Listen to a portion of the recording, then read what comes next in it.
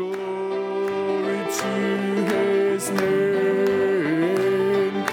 Glory to his wonderful name. There to my heart was the blood applied. Glory to his name. Amen. Praise the Lord. Aren't you so thankful that you accepted that blood and the blood was applied and now death has to pass over you? You can no more die than God can die. Those that have been filled with the Holy Ghost. Amen. He's such a good God to us, isn't he? Amen. I'm thankful for the service this morning. Just appreciated the word and the depth of it, and just enjoying how great God is. I was fellowship with a young man yesterday morning. We were just talking about those things, how God who created the heavens and earth and came down and created all the different bugs and different things that we don't even understand, and we can't understand how it's all created, and the human body even built his way up to what he considered the pinnacle of his creation. In his own image created he them. And when he got down to that, we still don't understand the fullness of that. We've studied the human body inside and out, and still it's amazing to scientists and great men. But to God, he just spoke. He said, let there be. And in all of that, he knows your name. It's not just that he knows there's a human race somewhere that he loves, and there's some people somewhere, but he knows your name. He knows the hairs of your head. He knows how many times you bat your eye. Amen. Talk about love. Amen. Amen. Let's take our Bibles together. I always enjoy just watching Brother Ray sing, listening to it, and you just sing all night sometime, Brother Ray. We'll just sit back and enjoy it and worship the Lord with you. Amen. Let's turn to the Bible in 1 Corinthians chapter 2.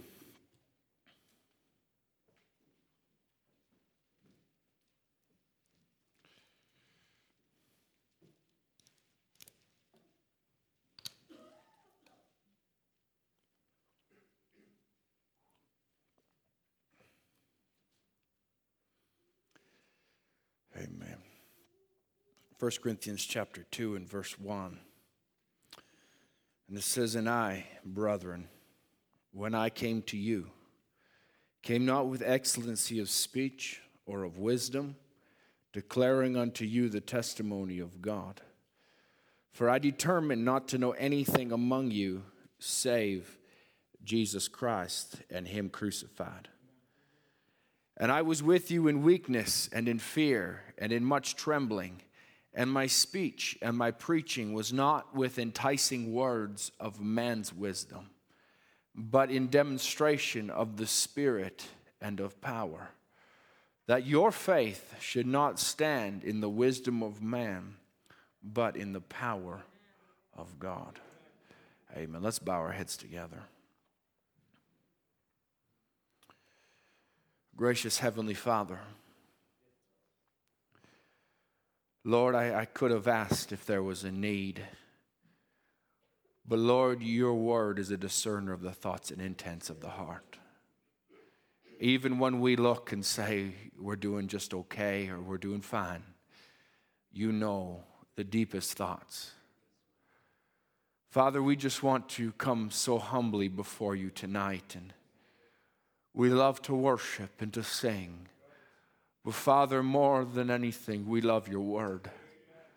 We love your anointing, O God, that when you would come and inhabit the praises of our lips, Lord, that it wouldn't just be that we sing wonderful words of life, but Lord, that you would come, that you would be pleased, that it would be a sweet savor unto you, that there would be vials full of the prayers of the saints, Lord. And Father, that it would be pleasing into your presence, Lord. And Father, I pray tonight, Lord, that you just come, take the few thoughts you've given me and anoint them to the hearer. Lord, may you meet the needs that you know to be present, Lord. The ones that are not present, the ones that may be streaming, or perhaps the ones that are not able to stream, but they are needy of you. You know them, Father, by name, Lord Jesus. You know where they're at, oh God. You know their need and their desire. Father, you know those that are yours, and you will not lose one. Father, they're in your hand and no one can pluck them out. So no matter the situation, all things are under your control.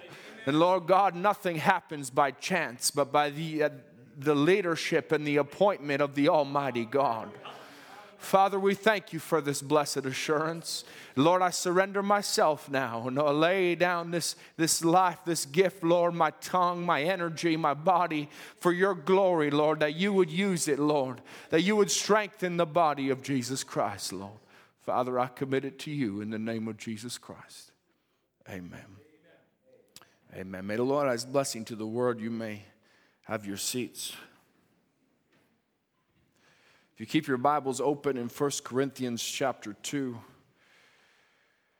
1 Corinthians chapter 2 and verse 6. We'll just read a couple more verses. And it says, howbeit we speak wisdom among them that are perfect, yet not the wisdom of this world, nor of the princes of this world that come to naught. But we speak the wisdom of God in a mystery, even the hidden wisdom, which God ordained before the world unto our glory, which none of the princes of this world knew.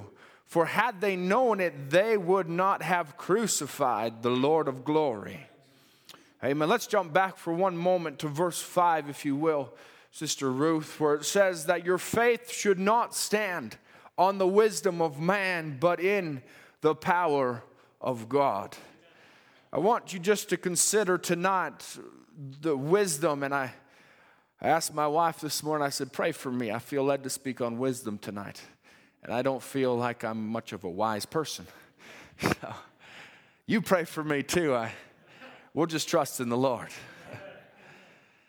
But you know, there's two types of wisdom. One is the wisdom of man, or worldly wisdom, and the other one is the wisdom of God, or God's wisdom. And they're very contrasting to one another.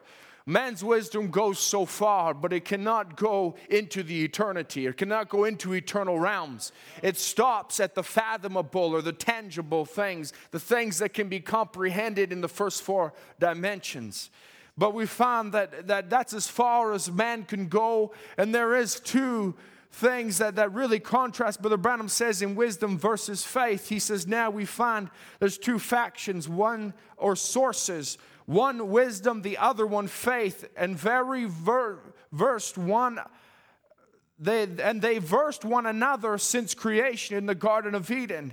And he says in the next statement, now there is children on both sides. So he begins to talk ever since the Garden of Eden. He's talking about there was two trees in the Garden of Eden. There was the tree of life and there was the tree of knowledge of both good and evil. The tree of life considered that to be a tree of faith.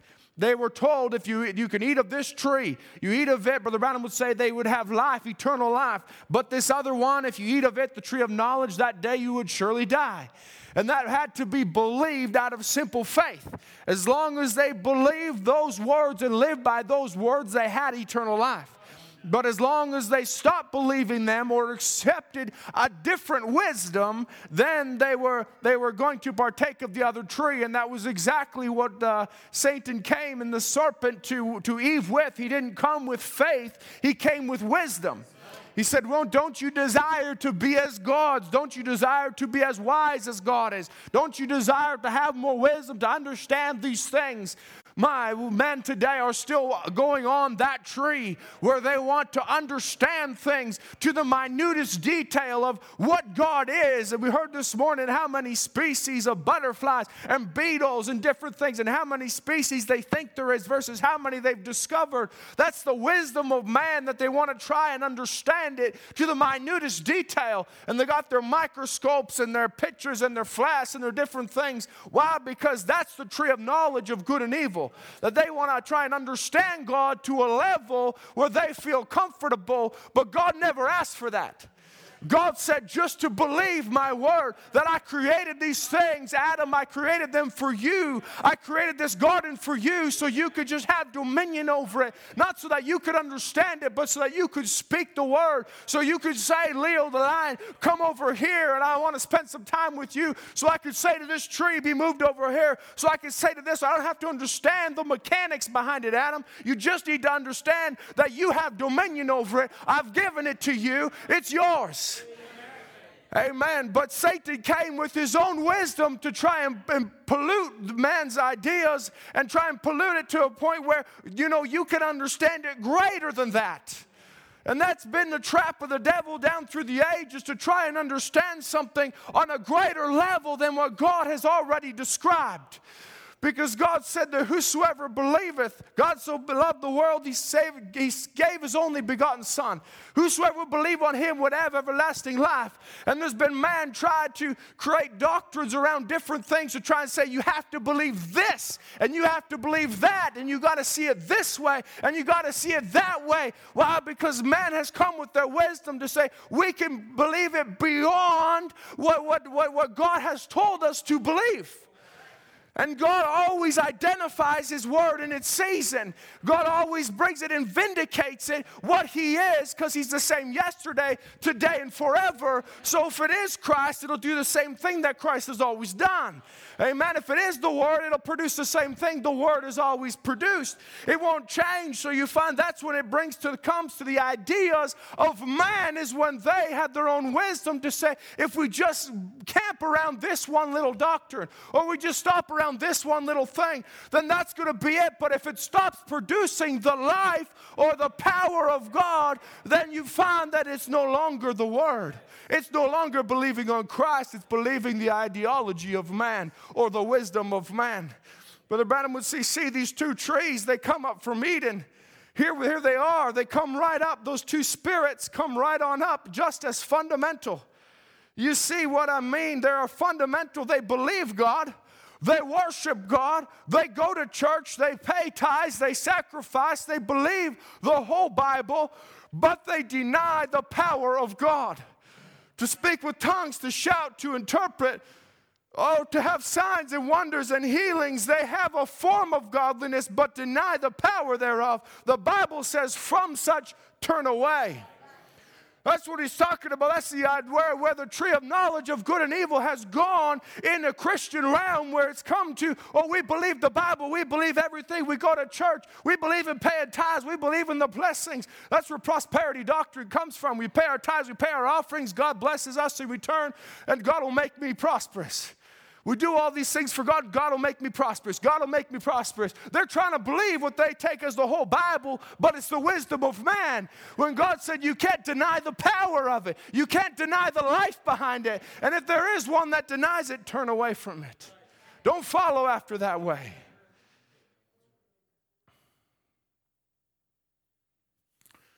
But notice again how Jesus overcame the world systems of religion. He was repeatedly badgered by the theologians of his day. He constantly applied the word. He spake only what the Father gave him to speak. There is not a time when the world was not utterly confused by his wisdom, for it was the wisdom of God. Oh, hallelujah. There's your contrast of faith. There's a wisdom of man. Where wisdom of man, it's reasoning and it's understanding, and it makes sense to the mind. But if there's a Spirit of God in you, there's something in the heart that goes beyond the understanding of the mind and the intellect of the Spirit or of the mind. Amen. And we find that the wisdom of man, it works on that realm, and it makes sense, and you begin to understand things on an intellectual level. But the wisdom of God goes beyond that into the world. It's confusing. Because the world could look at it in Joshua's day and say, why is there, the sun has been standing right there for 36 hours. It hasn't moved. It's been there. The moon's still over there. What's going on? Are our sundials broken? What's happening? Why is it going on? What's happening? Could you imagine someone 5, 10, 15 hours away from where the battle's going on? They got no idea what's happening. There's several days journey, and they're just going, I told my wife on the way here, I said, imagine the people on the other side of the earth that wake up in the middle of the night like, man, I feel like I've slept a long time. And it's still dark outside. It's still the middle of the night. To man's wisdom, they couldn't make sense of it. They said, something's wrong here. But that was God's wisdom. When a man needed more time to defeat the enemy, God just said, fine, whatever you say. And he said, I'll stop the sun here. I'll stop the moon here. Oh, I love this scripture because here it just so obliterates the wisdom of man, because the wisdom of man is that you got to stop the earth. He spoke wrong. How could God honor that when he spoke wrong? Because it's the earth that goes around the sun, not the sun around that. And he can stop the moon, but not the sun. And we'd follow all of the wisdom of man. It goes so far, but the wisdom of God goes beyond that. He was applying, or he was asking, or he was speaking to the Creator, not the creation. He wasn't looking at the creation saying, would you mind? He was speaking to the Creator saying, hey, you made this. You tell it to stop. I don't care how it works. You gave me dominion over this, so I'm just going to tell it what to do. That's the wisdom of God. It's confusing to man. They couldn't understand it when he said, before Moses was, before Abraham was, I am. And like I said, you're not a man over 50 years old. That was the wisdom of man. They were looking at the flesh saying, what are you talking about? How can you possibly be? But the wisdom of God was, I was way back there. I was before the foundation of the world. I was before there was anything, because I was what John was speaking about. Oh, John was sitting there when he was saying that, when he was saying, before Abraham was, I am. And John caught that and wrote down John 1:1. The first note that was taken. In the beginning was the Word. The Word was with God. The Word was God. And the same was made flesh and dwelled among us. Hallelujah.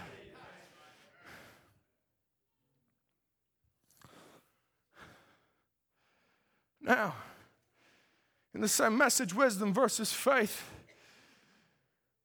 It says, now then every born-again child of God that got the Holy Spirit in you, you are a manifestation of God's spoken word before it was a word. It has to be thought before it can be a word, and that's no new concept to us. A word is a spoken thought. The thoughts of God, then we were in God in eternity, and we were spoken into existence by the word. By what word? This word, God's word. Not a different word. It's not something that precedes us. No, it's this word that he put down in letter form. Oh, he had a Bible in the stars. He had a Bible in the pyramids. But he put it all into the spoken word. It's not three different Bibles. It's not a trinity of Bibles. It's the same word of God written in so that man can read it. Because back when it was in the stars, that's what men were looking to. That's what men were reading. So God spoke to them in a way that they would understand. Nowadays, we don't get it the same way. You go into the pyramids, that's the way it was in Enoch's time. It was understanding because it was given by revelation that Enoch built the pyramids in that way. And it was done so that way God could write his Bible in that. So it could be of understanding to the people of that day. But when the printing press came out, he put it on a letter form. When men began to pen it before even the printing press, they would pen it on scrolls and scrolls and scrolls until finally, because God foresaw one day there'd come something that he could turn one of these things out in just a couple minutes or even a few seconds. Here's the Bible. Because the stars change with the seasons. It took you at least a full year to read the Bible. Now you can sit and read it. And you're doing really good if you read it in a year. But now,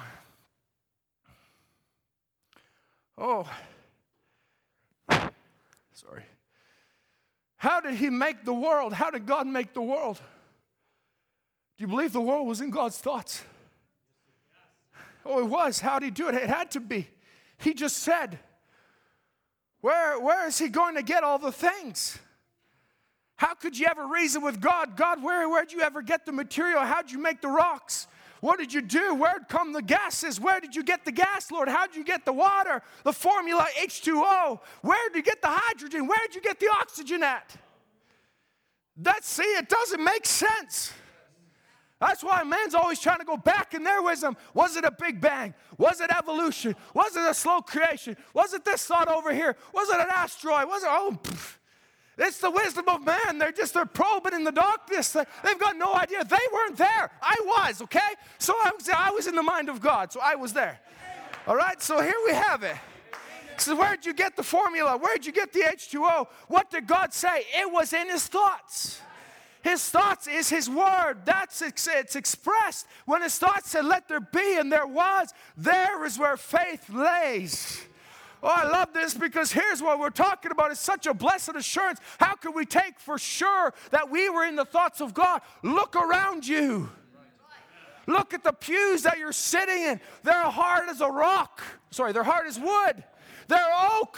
Where did they come from? Those pews came from the mind of God, that through generations and generations and generations of oak tree after oak tree after oak tree, finally there came ones that were hewn down and made into pews for a church that was just supposed to be a church right here in this community. But God had greater thoughts, where he said, those pews are going to seat my bride one day. And why? Because they were in the thoughts of God. Even a tree, the water, the H2O, it came from the thoughts of God. That God thought in the beginning, I'm going to make some water. Matter of fact, because there's going to be some humans that are going to be 70+% water. They're going to need a lot of it, so I'm going to make a lot of it. Where did it come from? The mind of God. Praise be to God. You say, oh, the Big Bang was caused by water hitting the earth or water hitting dirt and there was an explosion. Where'd the water come from? Where'd the dirt come from? The mind of God. You go to Hebrews chapter 11, familiar scripture to us all. Verse 1 says, now faith is the substance of things hoped for, the evidence of things not seen, for by it the elders obtained a good report. Through faith, we understand that the worlds were framed by the word of God. Hallelujah. So that things which are seen were not made by things which do appear. In other words, it wasn't made by things that we look at and we see in these dimensions that we operate in the flesh in. That we look at and God just took something physical and something physical. No, it was by faith. Through faith, God spoke and believed his own word because it was his thoughts before it was his word. And he thought it through from the end to the beginning and back and forth till finally he spoke it out and set it into motion. Oh my. I was thinking this morning, Revelation chapter 5, verse 1, Brother Ed was speaking on it, where I saw on the right hand of him that sat on the throne, written on it, within and on the backside, sealed with 7 seals. It's sealed, but who's it sealed from? It's sealed from us and from anyone except God. He's the one that wrote it. He did not forget about it. He didn't forget it. You want some proof of it? Sure. Go ahead and look at Luke chapter 10, which 20 says, notwithstanding in this, rejoice not that the spirits are subject unto you, but rather rejoice because your names are written in heaven. How did he know? Because he knew what was written on the book of life. It was sealed with 7 seals at this time. It was not yet revealed to us, but it was him. It was him in written form in a book. That's not enough. Look at John chapter 10, verse 25. And Jesus answered them, I told you, and you believe not the works that I do in my Father's name. They bear witness of me, but you believe me not because ye are not my sheep. As I said unto you, my sheep hear my voice. I know them. How in the world does he know them? Because they were in his thoughts. He spoke it. He might have sealed the book up, but it wasn't sealed to him. That's why he was always worthy to take the book and to loose the seals, because it was him.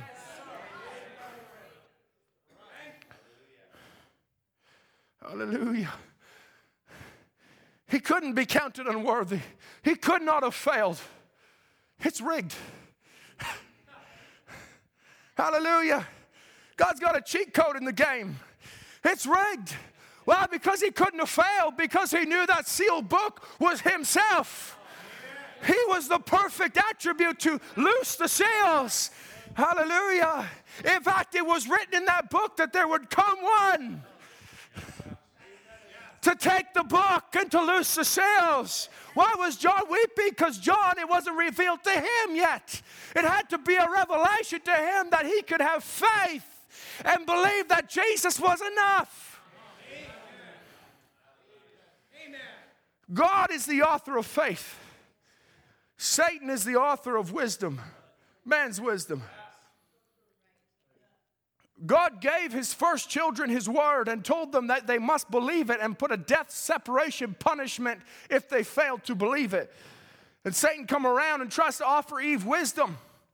You'll be wise and such not. Wisdom comes from the devil. He is the author of wisdom. Now, of course, anything that the devil has is a perversion of the original. Sin is a perversion of righteousness. Adultery is a perversion of a legal act. A lie is a perversion of the truth. Praise be to God. There you go. You can go ahead and tell all the scientists that. All the wisdom you got is a perversion of what I got. Praise the Lord. Because that's all it is. All that wisdom that Satan has is a perversion of the wisdom of God. Because God's the original creator that said, let there be, and he understands how it's all working, but it's working because he thought it through. And so that the wisdom that I want you to get straightened on this before we start, there's a wisdom of God, and that wisdom is to stay with his word. But Satan in his wisdom tries to twist the word so that the wisdom I'm speaking of, hallelujah. Turn with me to Proverbs chapter 8. I want you to see something here.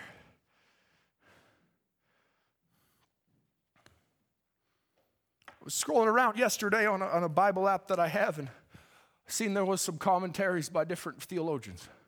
So I pulled up James chapter 3, and I started listening to one of them. I made it about 5 minutes in before I started laughing. I said, come on, man. It's so subtle how the devil operates. Because he would take Proverbs, he took Proverbs chapter 8. It actually originally came from Dr. Dobson, where he took Proverbs chapter 8 and said, this is the original creation. Where before, because he would ask the people, what was the first thing created? They said, well, of course, in the beginning, God created the heavens. Right? That's what it says in Genesis 1:1. Thank you. But now he says, Dr. Dobson says, oh, no. Proverbs chapter 8 talks about a creation before that, way in the beginning before there was. And it's so subtle. Because Proverbs chapter 8 is talking about wisdom. And he says, wisdom was the first thing created. I said, okay, well, there's two problems with that. Number one, you could take it two different ways. And excuse me, I'm just going to explain this a little bit. He'd say, you can either take this, that Proverbs chapter 8 is Jesus Christ, because Jesus is the personification of wisdom. I said, okay, fair enough. Therefore, Jesus was the first thing created. So, well, first of all, I can't swallow that because then you got God creating God. And therefore, one's inferior to the other, and it doesn't run through the Scripture. So I can't accept that. That exposes the Trinity. Number two, he begins to say, okay, but I take it a different way, which is this chapter, which we're going to read it, is actually a third person writing. It's wisdom talking about itself, where wisdom was the original creation of God. I said, okay, I take problem with that too, because there's a reason I take problem with that, and that's because that's to say before wisdom was created, God was stupid. So if that's the way you view God, you got some problems there. You're telling me God had to create wisdom before he could be wise. So now, that's the subtlety of the devil. Because it sounds okay if you really start to think about it. Yeah, wisdom was the first thing created, that God created it, and he was so wise, and the word of God was God's wisdom going out, and it was just a wonderful thing, and everything was great, and here was the personification of Jesus. Oh, it was just wonderful. And he's saying, wait a minute. It doesn't quite add up. Something that doesn't quite make sense. I'm so thankful for a prophet, because it's not me that figured it out. It's the word of God that came to a prophet, that came and preached a simple message. If you ever fail, come back to this message. Christ is the mystery of God revealed. It wasn't even a creation. There's nowhere in this chapter that talks about a creation. That's the part that really boggled me, but let's read it. Proverbs chapter 8, verse 1 says, doth not wisdom cry and understanding put forth her voice? She standeth in the top of the high places, in the way of the places of the path. She crieth in the gates at the entry of the city, at the coming and at the doors. At the doors, unto you, O man, I call, and my voice is to the sons of man. O ye simple, understand wisdom. O ye and ye fools, be ye of an understanding heart.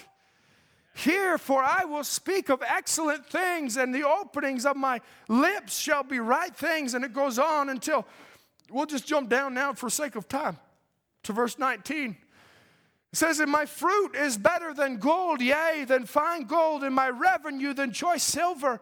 I lead in the way of righteousness in the midst of the paths of judgment, that I may cause those that love me to inherit substance, and I will fill their treasures. And the Lord possesses me in the beginning of his way before his works of old.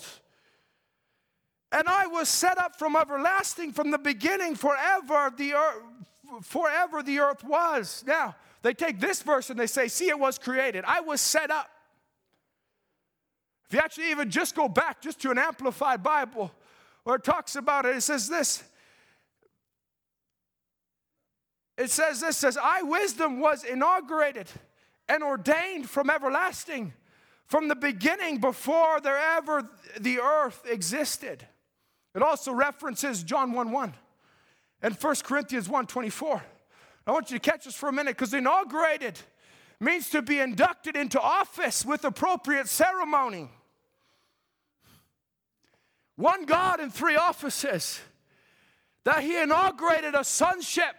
He inaugurated a Jesus Christ. That it was God stepping down into the office of a son. Brother Branham would talk about it, that grave before he was even God. There was spit out like a light.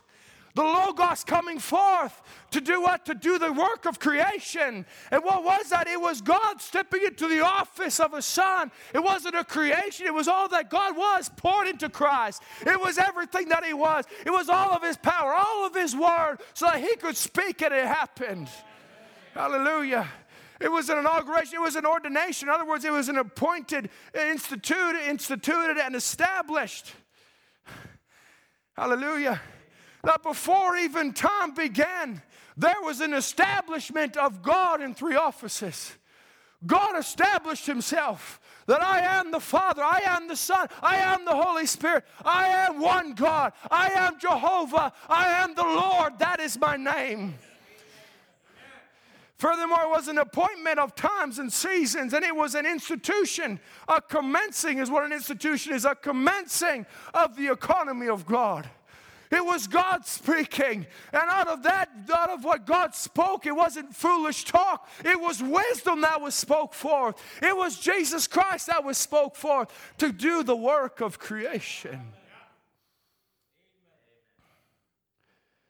So I was set up from everlasting. From the beginning, forever the earth was. Then, when there was no depth, I was brought forth. When there was no fountains abounding with water, before the mountains were settled, before the hills was I brought forth. Well, as yet he had not made the earth, nor the fields, nor the highest part of the dust of the world. When he prepared the heavens, I was there. When he set a compass upon the face of the depth. When he established the clouds above and he strengthened the foundations of the deep, when he gave to the sea his decree and the water should not pass this commandment, when he appointed the foundations of the earth, then I was by him as one brought up with him. I was daily his delight, rejoicing always before him. Hallelujah. This isn't another entity. This is the words of God going forth. God delighting in his words, rejoicing in the habitable part of the earth, and my delights were with the sons of men. And therefore hearken unto me, O you children, and blessed are they that keep my ways. Hear instruction and be wise and refuse it not. Blessed is the man that heareth me, watching daily at the gates, waiting at the posts of my doors. For whoso findeth me findeth life, and shall obtain the favor of the Lord. Hallelujah. Now let me ask you, which one finds wisdom and they find delight? No, it's talking about something deeper, something greater. Compare that now over to Hebrews. We went to Hebrews chapter 11. And in Hebrews chapter 11, you jump down to verse 6. It says, but without faith, it is impossible to please him. But back in Proverbs chapter 8 and verse 35, it said, whosoever findeth me findeth life and hath obtained favor with the Lord. Hold on a second. Brother Ed, I found a contradiction. One says wisdom, one says faith. Both of them please the Lord. Without this one, it's impossible. But with this one, you've pleased him. Now we've come to a dilemma. I know you all know the end answer, right? But Branham would say, if you can't see Christ in every verse of the Bible, go back and read it again. It's not talking about something different. Christ is the mystery.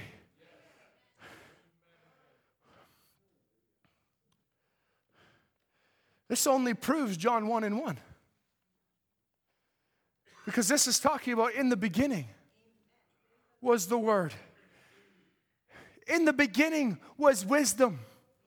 Before there was an earth, before the earth was ever set up, there was something that came out of God. It was the wisdom of God that began to come out. And John took that. So in the beginning was the Word. The Word was with God.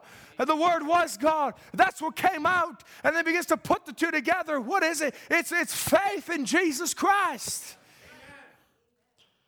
Where he says this, that your faith should not stand in the wisdom of man, but in the power of God. For we speak the wisdom of God in a mystery. That's what the scriptures have always done. Speak the wisdom of God in a mystery so that it can be to those who can receive it. Because it is a revelation. It has to be revealed by somebody. Being the Holy Ghost. Let's go back to 2 Corinthians before we move on. 1 Corinthians, sorry. 1 Corinthians chapter 2 and verse 9 says, but as it is written, I have not seen, nor ear heard, neither hath it entered the heart of man the things which God had prepared for them that love him. Oh, we rejoice in this. We're looking forward to a day to go to the other side, to see the things that God has prepared for us. But now I want you to see it in a greater light, because this is not the context that this is speaking of. Because you got to look at the very next verse. In verse 10, Sister Ruth, where it says, but God hath revealed them unto us by his Spirit. What's he talking? Saying the wisdom of God, we spoke it to you in a mystery. And it's so great. It's so powerful. It has not even entered into the mind faculties of man to begin to understand the revelation of Jesus Christ. But to you, he says, to you has he revealed it to you by the Spirit. For the Spirit searches all things, yea, the deep things of God. Oh, hallelujah.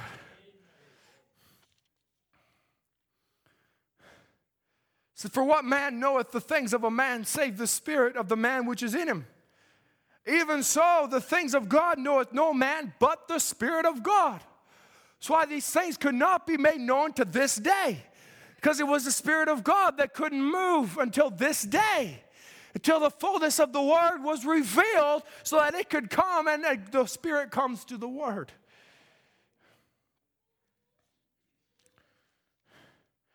Now we have received not the spirit of the world, but the Spirit that which is of God, that we might know the things which are freely given to us of God, which things we speak, not in the words which man's wisdom teacheth, but which the Holy Ghost teacheth, comparing spiritual things with spiritual. But the natural man receiveth not the things of the Spirit of God, for they are foolishness unto him, neither can he know them, because they are spiritually discerned. Oh, praise the Lord. This is why we're so keen, church, to seek the leadership of the Holy Spirit. Because we cannot understand the program, the economy, the wisdom of God without the leadership of the Holy Spirit to be our God. It's not about, we see something going on, we ought to deal with it in this certain way. It's, Lord, what would you have me to do about it? What would you have me to say? What would you have me, your timing and your season? Oh, my, I hope we have time to get into that. But he that is spiritual judgeth all things, yet he himself is judge of no man. For who hath known the mind of the Lord that he may instruct him? Nobody ever knows it. No, that's not what it says. But we have the mind of Christ. Let the same mind that was in Christ. Oh, you heard it last Sunday night. Let go and let God. Let the mind of Christ. No, it's not a workup. It's not thank God for last Sunday. Some of y'all got a dam buster.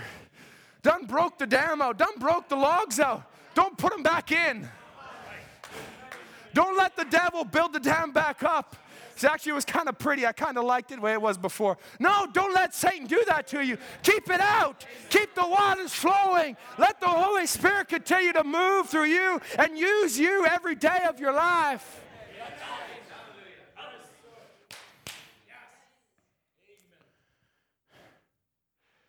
Hallelujah. Go with me to Luke chapter 7. We're moving good. All right.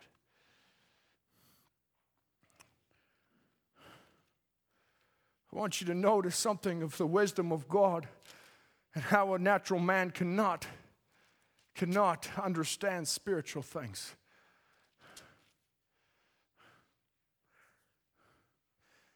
Luke chapter 7 was to start at verse 40. This is where Jesus comes into the house of Simon. We find they didn't wash his feet. They didn't kiss him welcome. They didn't give him a robe. They didn't do anything for him. They just sat him down in the corner and tried to forget about him. But they wanted him there anyways because he did end up calling him master. Called him master, which is teacher. Master say on. He had some respect to him as far as who he was, but no respect to him or the office. But Jesus answered, saith unto him, Simon, I have somewhat to say unto thee. I got somewhat to say unto thee. What a thought. And he saith, Master, say on. So there was a certain creditor which hath two debtors, and one owed him 500 pence and the other 50. And when they had nothing to pay, he frankly forgave them both. Tell me therefore which of them will love him most? Simon answered and said, I suppose he to whom forgave the most. And Jesus said, Thou hast rightly judged. Now, that's correct. He has rightly judged, except for Simon's looking just on the natural. Simon's looking simply at the natural, and he's missing the point here. Because listen, Jesus begins to say there's two guys here. One of them owes 500, one of them owes 50. Now it seems like the one that owes more, right? He's got to be under so much stress. But the next verse says, neither of them have anything. They both have nothing. In other words, it doesn't matter if you owe 500, 1,000, or 1. You got nothing.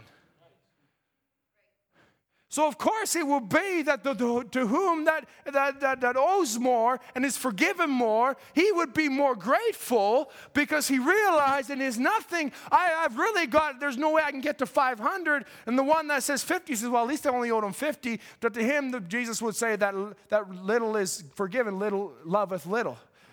But we find here that even now, these two men that he's talking about in a parable form, and they both didn't have anything. We can take that spiritually. Now where he begins to recognize something, he says, one owes a lot. Here's Jesus being to say, listen, Simon, this woman, she owes a lot. You don't owe a whole much, but both of you got nothing. Simon thinks, I got something. I'm somebody. I'm a priest. I'm a teacher. I'm somebody. I've got a future. I know the word. I live it to the letter. I know all these things. Jesus says, you ain't got nothing. You got nothing but the wisdom of man. But Jesus goes on and says, thou hast judged rightly. He turned to the woman, seest thou this woman? I entered into thine house, thou gavest me no water for my feet, and but she has washed my feet with tears and wiped them with the hairs of her head. Thou gavest me no kiss, but this woman, since the time I have come, doth not cease to kiss my feet. My head with oil thou didst not anoint, but this woman hath anointed my feet with ointment. Wherefore I say unto thee, her sins which were many are forgiven, for she loved much. But to whom little is forgiven, the same loveth little. And he saith unto her, thy sins are forgiven thee. And they that were sat at meat with him began to say within themselves. In other words, they began to think, who is this that forgiveth sins also? And Jesus immediately perceived their thoughts and saith to the woman, thy faith hath saved thee. Go in peace. Now watch this wisdom of God as he begins to point out to Simon in parable form to say, Simon, you've got a lot of man's wisdom. And all of that amounts to nothing. But here's a woman that has nothing, but she has something more than you have because she has faith. She has something of no value in the world, but it's of great value to me. When they begin to look at him and say, how can you forgive sins? He changes the wording and says, thy faith, not thy wisdom or your acts that you've done, but your faith. Because you believe that I was worthy, that you believe that by doing this you would receive a blessing, because you believe that I am something more than just a teacher or a master, that I'm worth your time to come and to wash my feet with the tears and to dry them with the hairs of your head and to kiss my feet and to anoint them with expensive alabaster oil. It says your faith has saved you. Praise be to God. He wasn't looking for a moment at Simon. Simon, you don't know an awful lot, but you don't have anything to pay it with. All of your teaching amounts to wisdom of man. But there's a woman here who doesn't understand a thing that you understand, but she's got faith. Hallelujah. She might have never heard the same scriptures that Simon was teaching in the temple. She might have never been able to understand and look and talk about the one who would hang on the cross and who would not have any bone of his body broken, and they would crown him, and he was bruised for our iniquity, and by his stripes we're healed. She might have never heard that, but something in her was striking down, saying, this is the Lord. She didn't even understand what she was doing. I don't think she had a clue what she was doing. But there was something in her that was driving her, pushing her. It was a faith that was in her that said that there's no wisdom that can understand it. And it looks foolish. Perhaps it was the most inopportune time to do it. It was during the feast of these high people. Think of it. This was a great feast. They were just having a lovely time. And these were posh people that they were looking at him saying, don't they know who this woman is? Who let this woman in? She's a woman of ill fame. She's a sinner. Don't they understand who she is? Who let her in? Go talk to the ushers, man. Why'd you let the sister in? What do you think you're doing? They're totally missing what's happening. But there's something in her that says, I don't care what the timing is. I don't care what's going on around me. I don't care the circumstances. But I got to get close to him.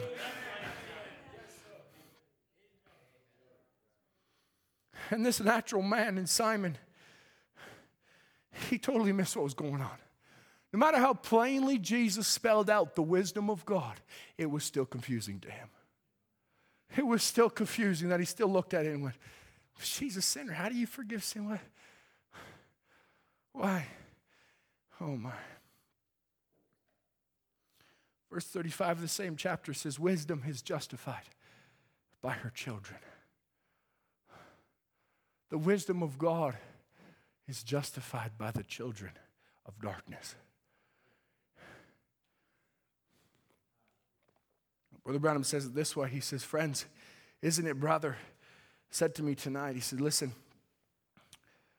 unless God shows me, I'll speak what he says.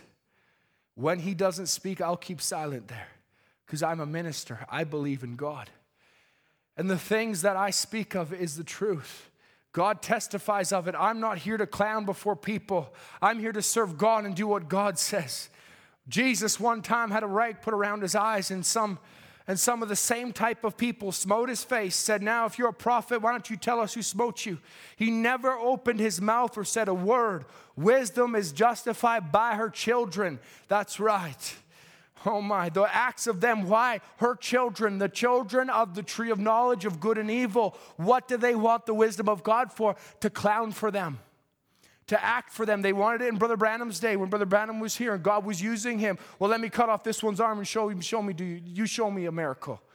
Show me something healer. Show me this. Show me that. What was it? The children of the tree of knowledge of good and evil, they want the wisdom of God for a clown. They want it for an act. They want it for a show. They got all kinds of show. They got America's Got Talents. Britain's Got Talent. Why? Because they want a show. They want to be entertained. They want to see the next thing. They want to see the next magician. They want to see the next wizard. They want to see the next one come out. Why? Because they want a show. God doesn't operate in a show. God operates by faith.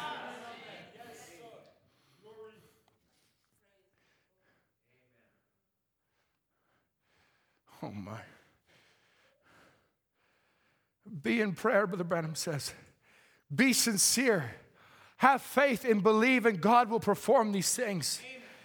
You must come reverent with spiritual faith, not wisdom in your heart, or God can't do nothing for you. The more humbler you get and the less you know about the things of the world, the better off you are in the sight of God. The greatest success I ever had was amongst people who hardly can read and write. But now I'm not trying to support my ignorance of prejudices, he says, but I'll say the biggest hindrance of the gospel of Jesus Christ that has ever been has been the modern day education. That's exactly right. Even in the ministry, they've explained everything out of the Bible. The blood, the days of miracles, the powers, it's all explained out. Oh, but dear friends, don't you know that worldly wisdom is the thing that destroys the world? In the Garden of Eden, there were two trees. One of them was the tree of life. When he ate of that tree, he lived forever. The other was the tree of knowledge. That tree was death, which was the tree of sickness. It caused the whole world to be thrown into chaos. Why? Because they took the wisdom of man. Eve believed the wisdom of man through Satan that came down and said, but you'll be of God, and she believed it. Because it made sense in the mind.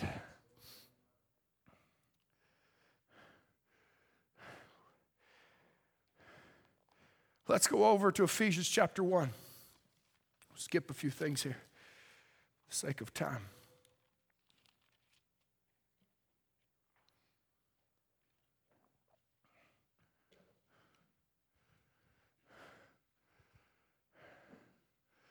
Are you with me still? Amen. Don't worry about it, brother. It's okay.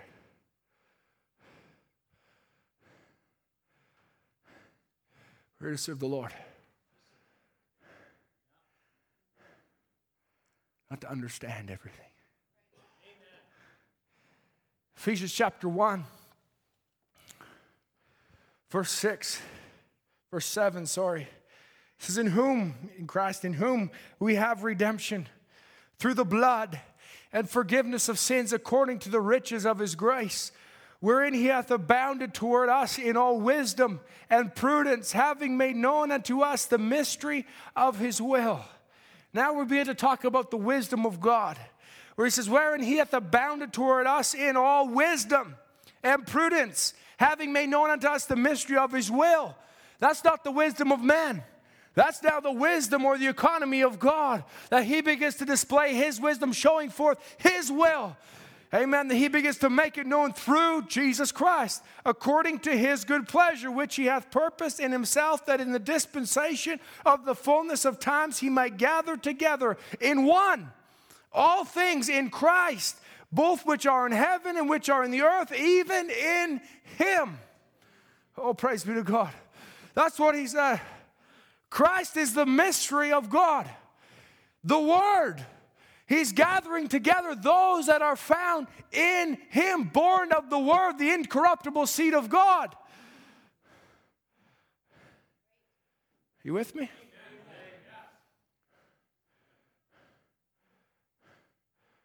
Now, the wisdom of the Spirit.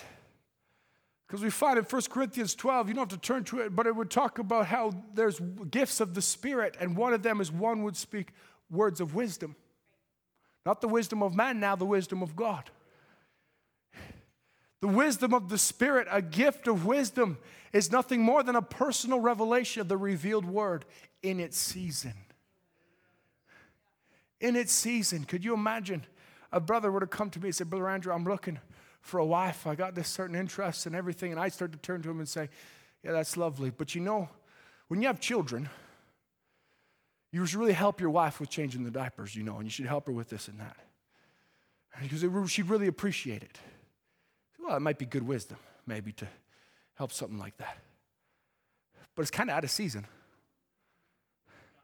He came to me for advice on getting a wife. Amen. And I turn around and say, yeah, when you have children, it's out of season. He says, well, I'm talking about the step before, Brother Andre. I need advice on the step before, not that. That's the wisdom of God. It's always in season. The wisdom of man is always looking to some future, something far off. The wisdom of man saying, listen, we got to save the earth because in 10 billion years the sun's going to explode. I think we're out of season here.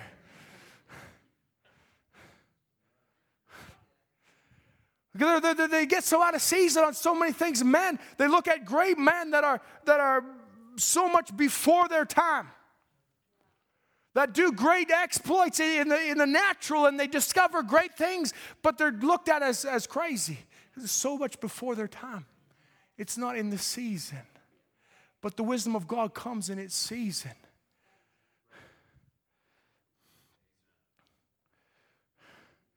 Why? Because back in the day of Pentecost, there was a great outpouring of the Holy Spirit. But yet it wasn't rapturing faith, because it wasn't in its season. They had the word being preached to them, and it was great. And there was thousands being added to the church, 3,000 on the first day. Great outpouring. And there was faith, and we need to be turned back. We have been turned back. From the children have been turned back to the faith of the fathers. But now we're not going back to what they had. The experience is good, but we're not going back to the revelation they had.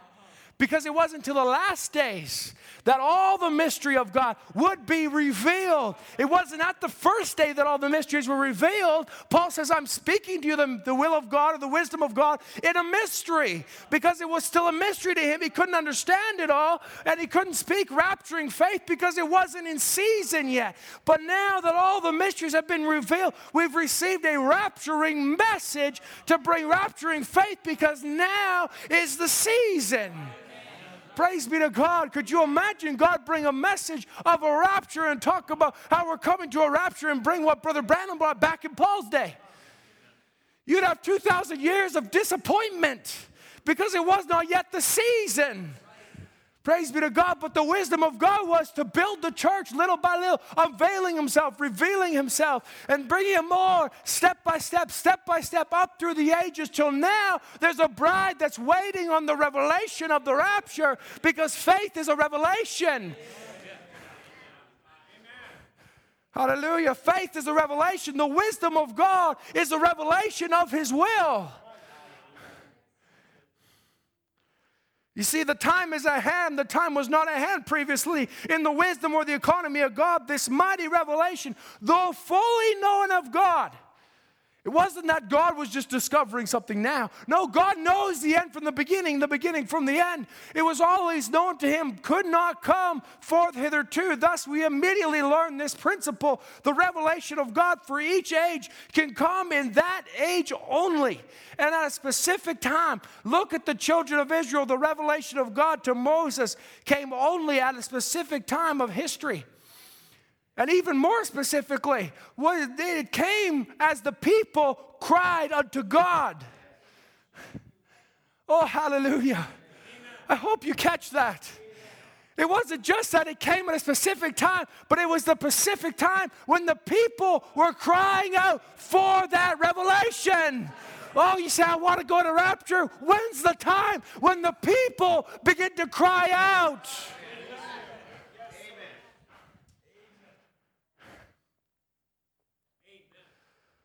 Jesus himself came at the fullness of the time. He brings a complete revelation of the Godhead. And in this age, Laodicean, the revelation of God will come in its due time. It will not alter, neither will it be premature. Think on this and heed it well, for we are in the end time today. Faith is a revelation of the will of God. The Bible says that in the message, anointed ones of the end time. And faith comes by hearing, hearing by the word.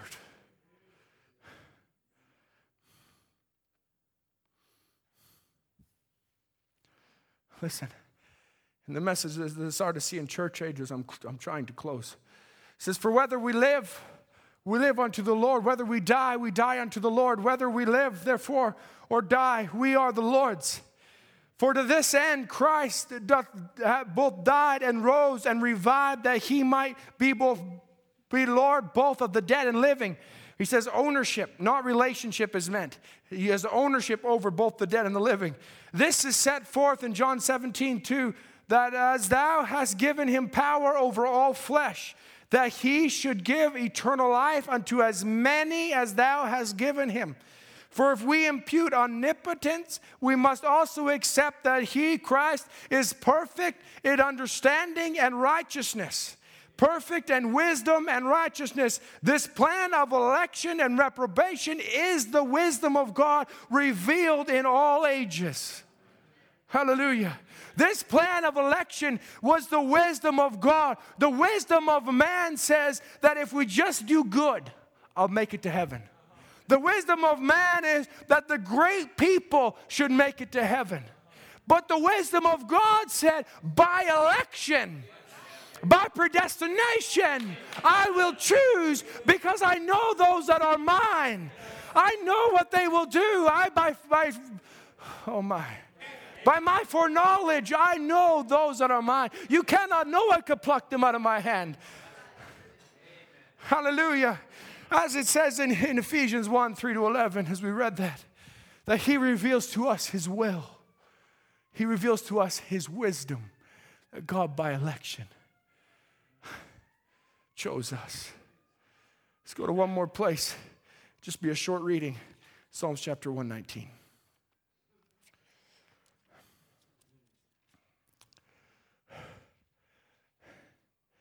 Hallelujah. Don't worry, we're not going to read the whole chapter.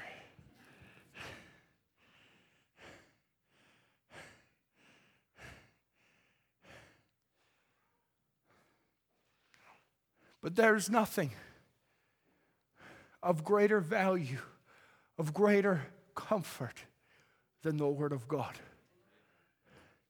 Here David begins to write the longest of Psalms, the longest chapter in the Bible, and the entire chapter begins to revolve around one thing. And we'll just pick it up in verse 9. We'll jump throughout it. Verse 9 says it this way, wherewithal shall a young man cleanse his way? By taking heed thereto according to thy word. Verse 11 says, thy word have I hid in my heart, that I might not sin against thee. Verse 16 says, I will delight myself in thy statutes. I will not forget thy word. Verse 17 says, deal bountifully with thy servant, that I may live and keep thy word.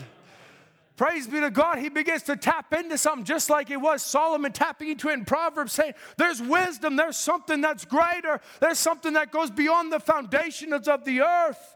That is a delight of the Lord that we need to tap into. That if we found it, we found delight with God. And now here's David writing the same thing in psalm form, where he begins to write these things in verse 25. My soul cleaveth to the dust, quicken thou me according to thy word. In the beginning was the word was with God. Verse 28 says, my soul melteth for heaviness, strengthen thou me according to thy word. Verse 38 says, establish thy word unto thy servant who is devoted to thy fear. Verse 41 says, let thy mercies come also unto me, O Lord, even thy salvation according to thy word. Hallelujah. Not according to my desire or how I want it or my wisdom, but according to thy word, Lord. Let me have faith in thy word. Strengthen me according to thy word. Verse 42 says, so shall I have wherewith to answer him that reproacheth me, for I trust in thy word. And take not thy word of truth utterly out of my mouth, for I have hoped in thy judgments. Verse 49 says, remember the word unto thy servant, which thou hast caused me to hope. Oh, hallelujah. Oh, we can talk about Abraham for hours now. Hallelujah. That Abraham against hope believed in hope. Why? He had the word of God to give him faith for a child, no matter what the wisdom of man said. Verse 57, thou art my portion, O Lord. I have said that I have kept thy words. I entreated thy favor with my whole heart. Be merciful unto me according to thy word. I hope you're not getting sick of this, because I'm not even halfway through this chapter. It says, thou, verse 65, thou hast dealt with thy servant, O Lord, according unto thy word. God doesn't deal any other way, only according to his word. Verse 67, before I was afflicted, I went astray, but now I have kept thy word. Verse 71, it is good for me that I have been afflicted, that I have learned thy statutes. Oh, count your trials more precious than gold. It was good for me. The law of thy mouth, in other words, thy word is better unto me than thousands of gold and silver. Verse 74 says, they that fear thee will be glad when they see me, because I have hoped in thy word. Verse 76 says, let I pray thee thy merciful kindness be for my comfort, according to thy word unto thy servant. Hallelujah. Oh, that expounds it now, where now it's not just the word, but it's the word according to thy servant, the ones that came. Thy word comes to the prophet, thy servant. Let that be my comfort. Let that be my strength. Verse 81, my soul fainteth for thy salvation, but I hope in the Lord, in thy word. Verse 89 says, even forever, O Lord, thy word is settled in heaven. Verse 101, I have refrained my feet from every evil way, that I might keep thy word. 103, how sweet are thy words unto my taste, yea, sweeter than honey to my mouth. Hallelujah. Verse 105, thy word is a lamp unto my feet and a light unto my path. 107, I am afflicted very much. Quicken me, O Lord, according to thy word. Verse 114 says, thou art my hiding place and my shield. I hope in thy word. 116, uphold me according to thy word, that I may live. Let me not be ashamed of my hope. Verse 136, rivers of water run down mine eyes, because they keep not thy word. My zeal, verse 139, hath consumed me, because mine enemies have forgotten thy words. Oh my, verse 154, plead my cause and deliver me, quicken me according to thy word. Verse 158, I beheld the transgressors and was grieved, because they kept not thy word. Well, that's a fantastic revelation right there. He says, I wasn't grieved by the transgressors because they didn't do what I said them to do, or because of what I think is right. But I was grieved because they didn't keep the word of the Lord. Let that be our moral. Let that be our statute. Let that be our guide. Lord, let your word be what, if someone does not keep this, let me be grieved. Not just because they do something I don't agree with, but if they don't keep this, let me be grieved. Verse 160 says, the word is true from the beginning, and every one of thy righteous judgments endureth forever. 169 says, let my cry come nearer before thee, O Lord. Give me understanding according to thy word. Verse 170, let my supplication come before thee. Deliver me according to thy word. Hallelujah. That's the longest chapter in the Bible in a nutshell right there. Lord, deliver me according to thy word. Lift me up according to thy word. Let thy word be my moral. Let thy word be my statute. Let thy word be all my all in all. Let thy word be my wisdom. Let thy word be my faith. Let thy word be what I have meditated in day and night. Let it be the lamp unto my feet. Let it be a light unto my path. Let it be everything that I have. Hallelujah. Oh, but Brother Andrew, I want more of the anointing of God. Get more of the word, you'll get more of the anointing. Hallelujah. Oh, my. Lord, deliver us according to thy word. Let's stand to our feet.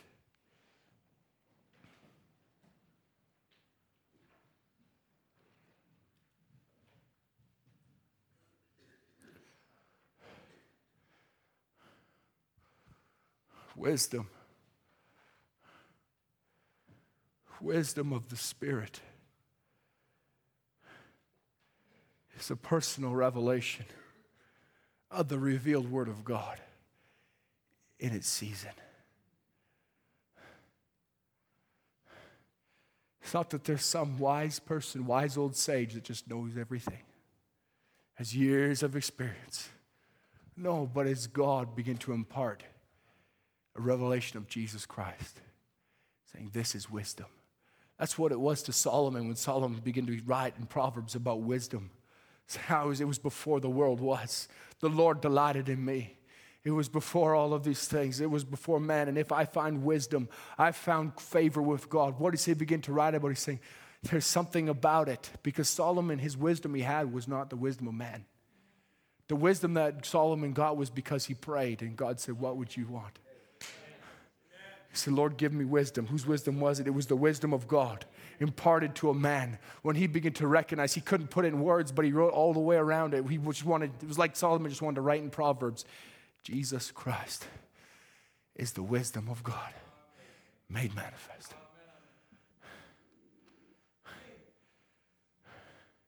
But that part wasn't in his season yet.